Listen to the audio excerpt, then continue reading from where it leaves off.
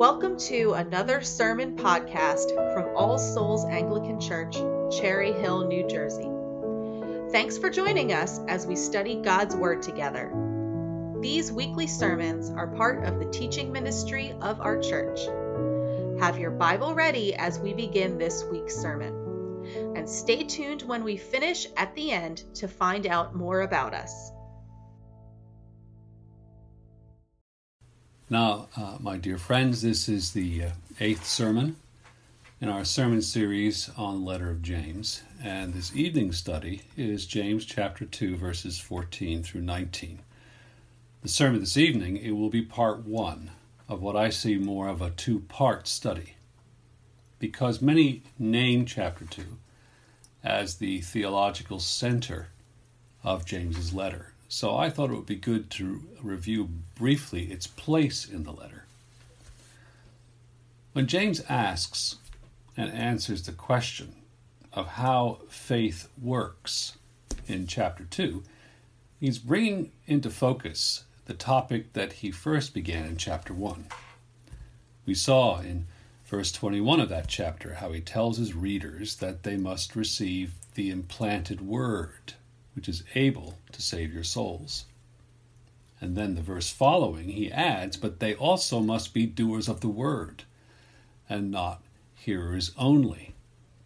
So already we have this twofold aspect, implanted word in regeneration, and then the nature of how faith works in sanctification in 22. The man or woman whom God blesses is not a hearer who forgets, but a doer who acts. And then in verses 26 and 27, he shows us again how true religion shows itself in action. It controls the tongue. It cares for widows and orphans in their distress. Each of these are verbs, aren't they? Action words. And James qualifies what he's written so far in a specific example that follows. This compassion for the poor includes all their needs, material needs as well as spiritual needs. Believers meet the need of their fellow believers with dignity and love, because this is part of the royal law of the Lord Jesus Christ. James adds his voice to the other voices in the Scriptures. He writes how to love your neighbor as yourself is the fulfilling of the law, because the written law of God is revealing the character of God, who is love. Now we saw how the Apostle Paul says the same.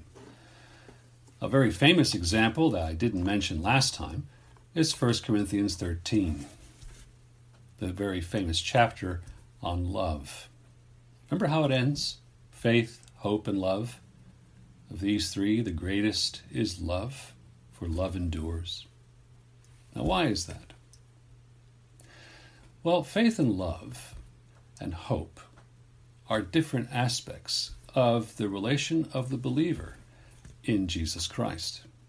Faith and hope find a glorious resolution when a believer is wondrously restored before the throne of God in glory. Yet love remains, because love is eternal, because God is love. Love is the essence of your communion with God in eternity. Therefore, we will be judged, James tells us, by God's law of love. Now, I also want us to consider the context of James's own spiritual psychology.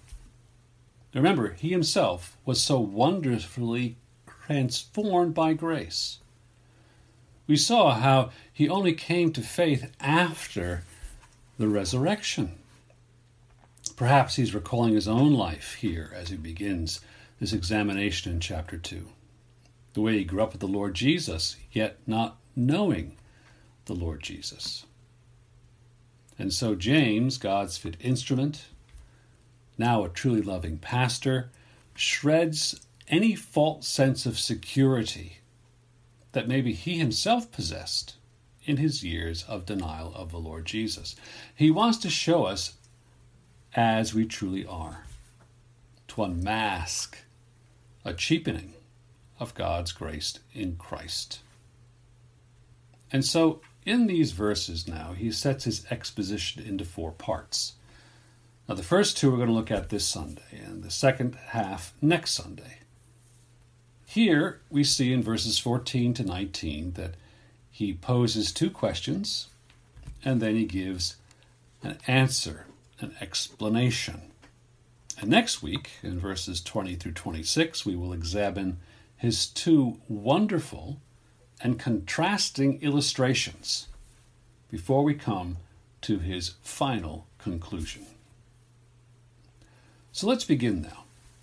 He poses 2 questions in verses 14 through 17. So I hope you have your Bibles open so you can follow along with me.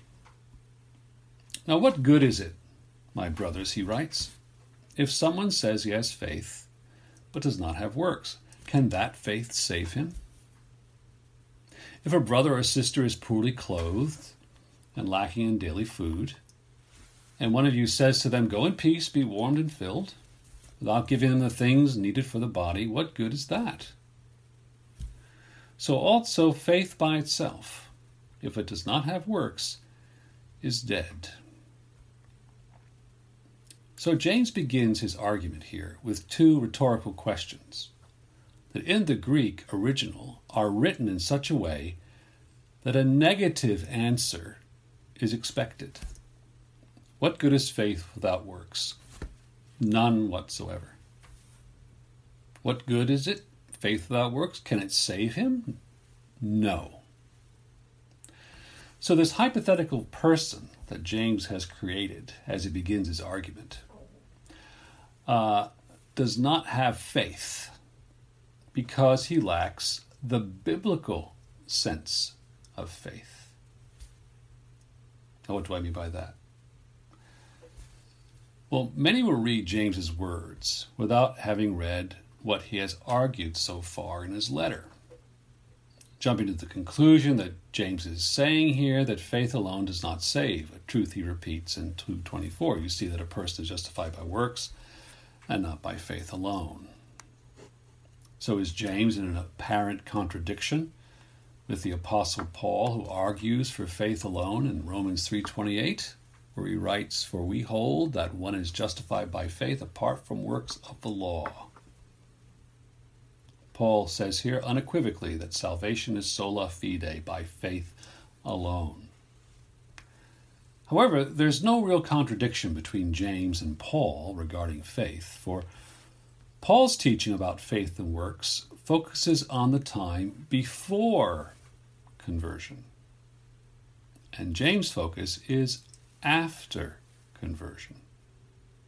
Now, one writer summarized the comparison this way: Paul denies any efficacy to pre-conversion works, but James is pleading for the absolute necessity of post-conversion works. Now, as Anglicans, this should not surprise us. The articles make this same point, and we see in the various collects of the Christian year how we are always praying for God's grace and mercy so that we too might make faith work in our lives and in our hearts. You see, Paul was fighting against a tradition that promoted a false works salvation. And James was fighting against a light faith, faith light, let's call it, that saw no dynamic, that made a changed life and its consequence in activity after coming to Christ, Now, I must be honest with you, this is a pastoral burden that every gospel minister shares. This idea that there are those who deny any necessity or consequence of works in our lives that changed and transformed life.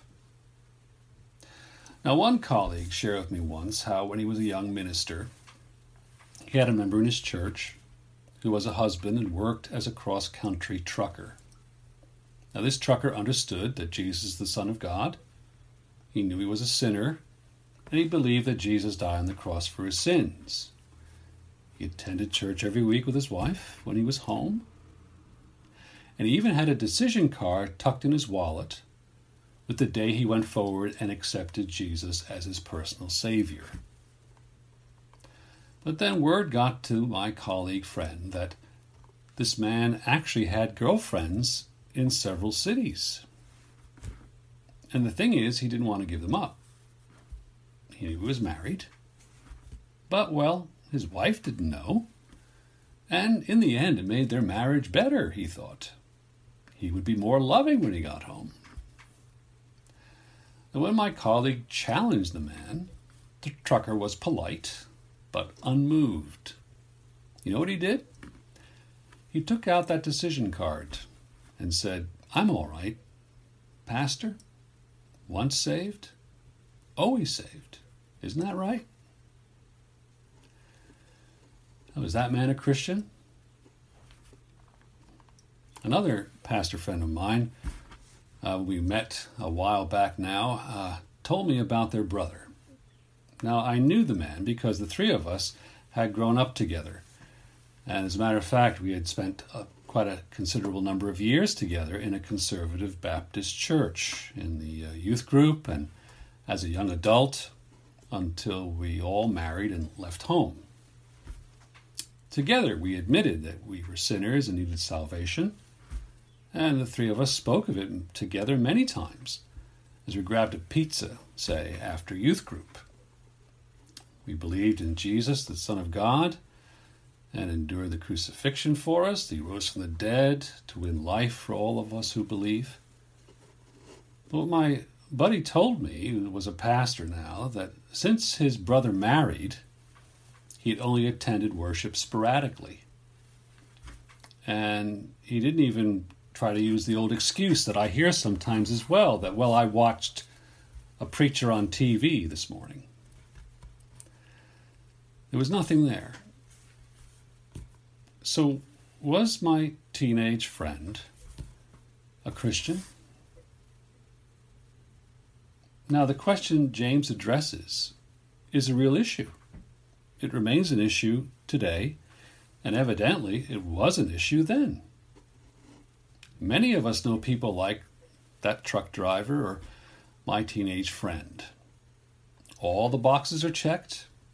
They know the doctrines of the Christian faith. They seem to live decent lives, although they admit, well, yes, they indulge in a vice or two. But there is nothing distinctly transforming in their behavior. You touch the issue, you get a shrug, or silence, or maybe annoyance.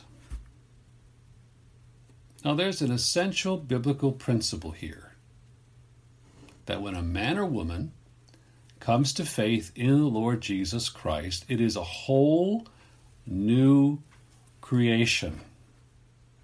Life is gloriously transformed. So if being a believer in Jesus Christ does not gloriously change your life, you must ask, are you truly a believer in Jesus Christ? To emphasize this vital principle, faith in Christ brings new creation, a life gloriously transformed. James gives a simple example in what follows. In his example, a brother or sister who's in need is a member of the local church. They sit at the Lord's table with the rest of the church in worship, but you can tell that they're not well dressed, perhaps suggesting a need. Notice in the exchange, nothing is ever spoken to by the person in want. There's an open question, therefore, whether they have enough food to eat for that day or for the day after. So who speaks in James' example, thereby showing their work? It's the secure believer with the radiant smile who says, "Go in peace, be warmed and filled," without the slightest twinge of conscience as they pass by. Now, this has such a vivid ring to it for James. I wonder if this is something he saw.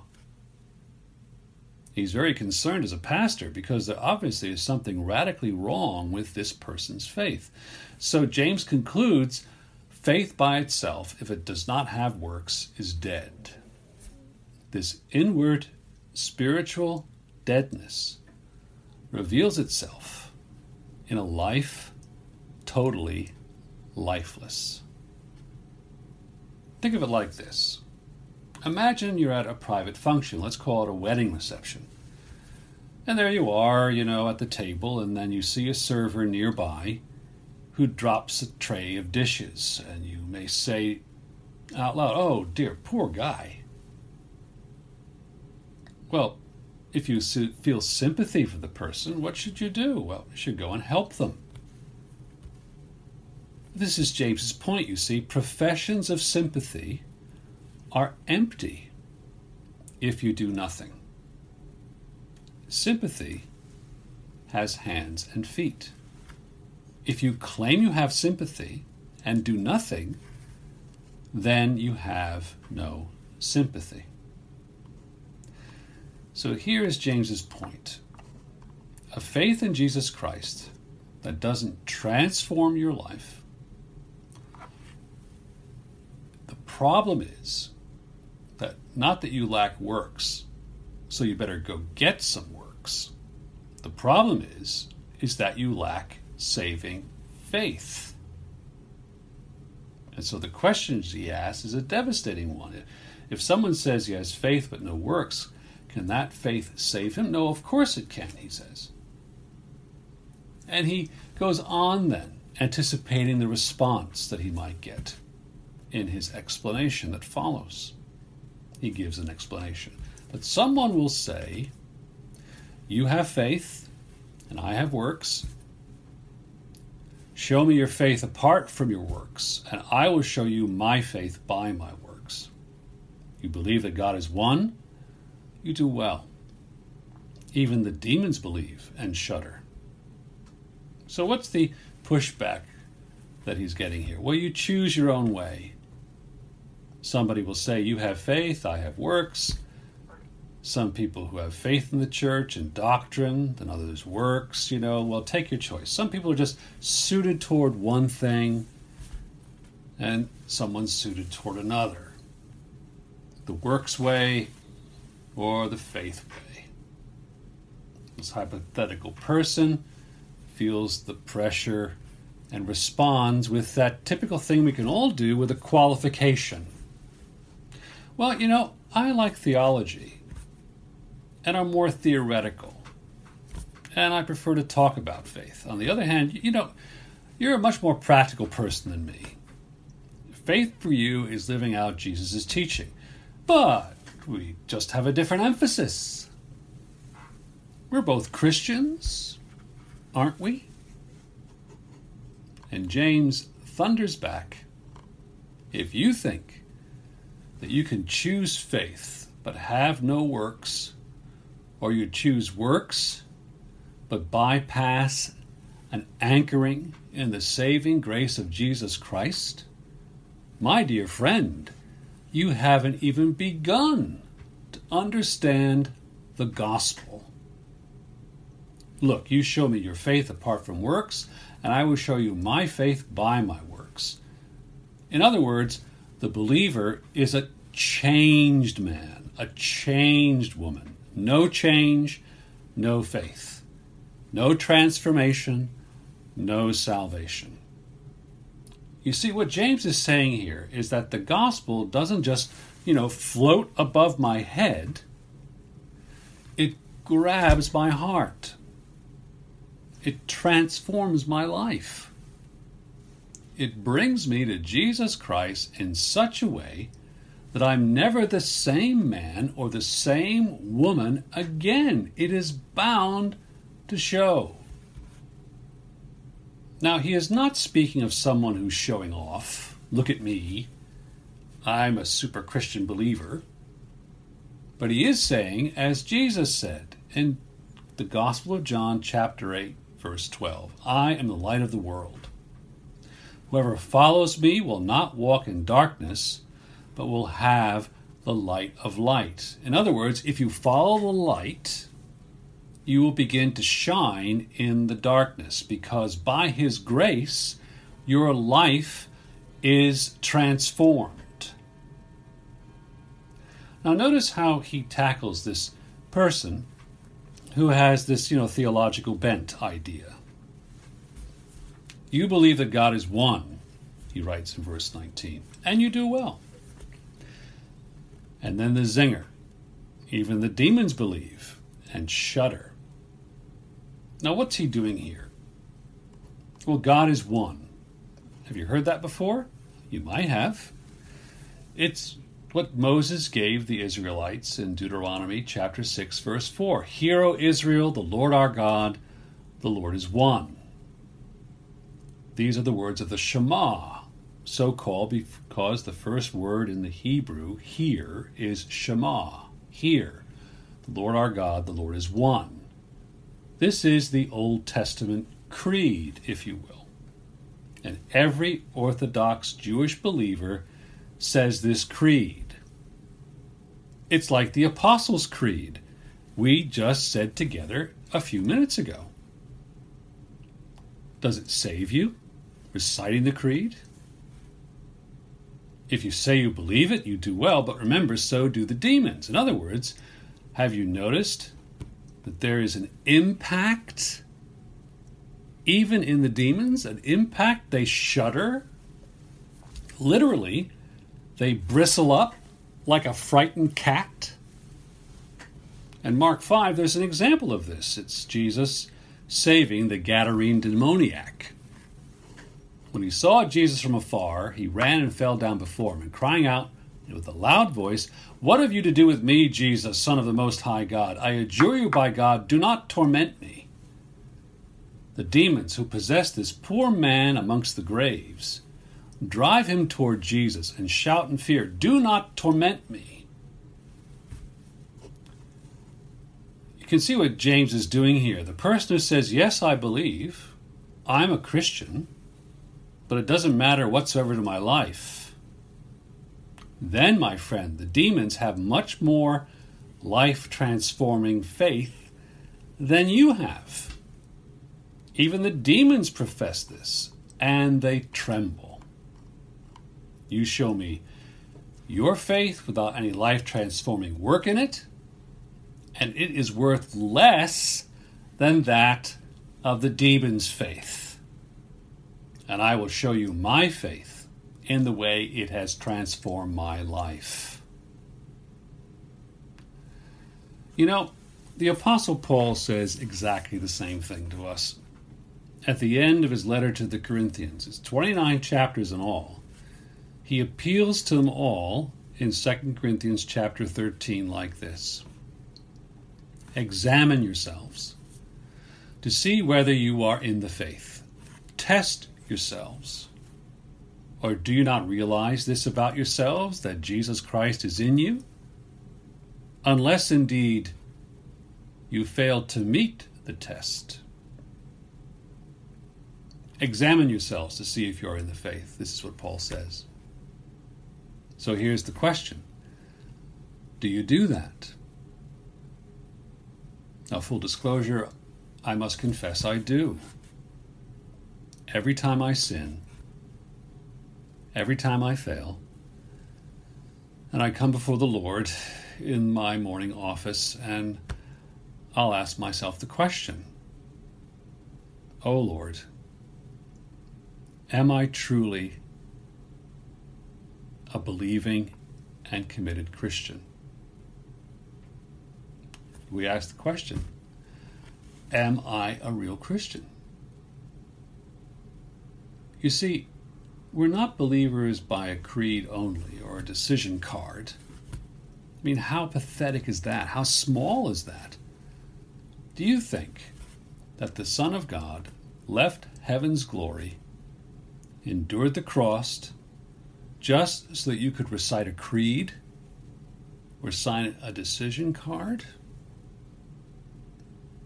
God forbid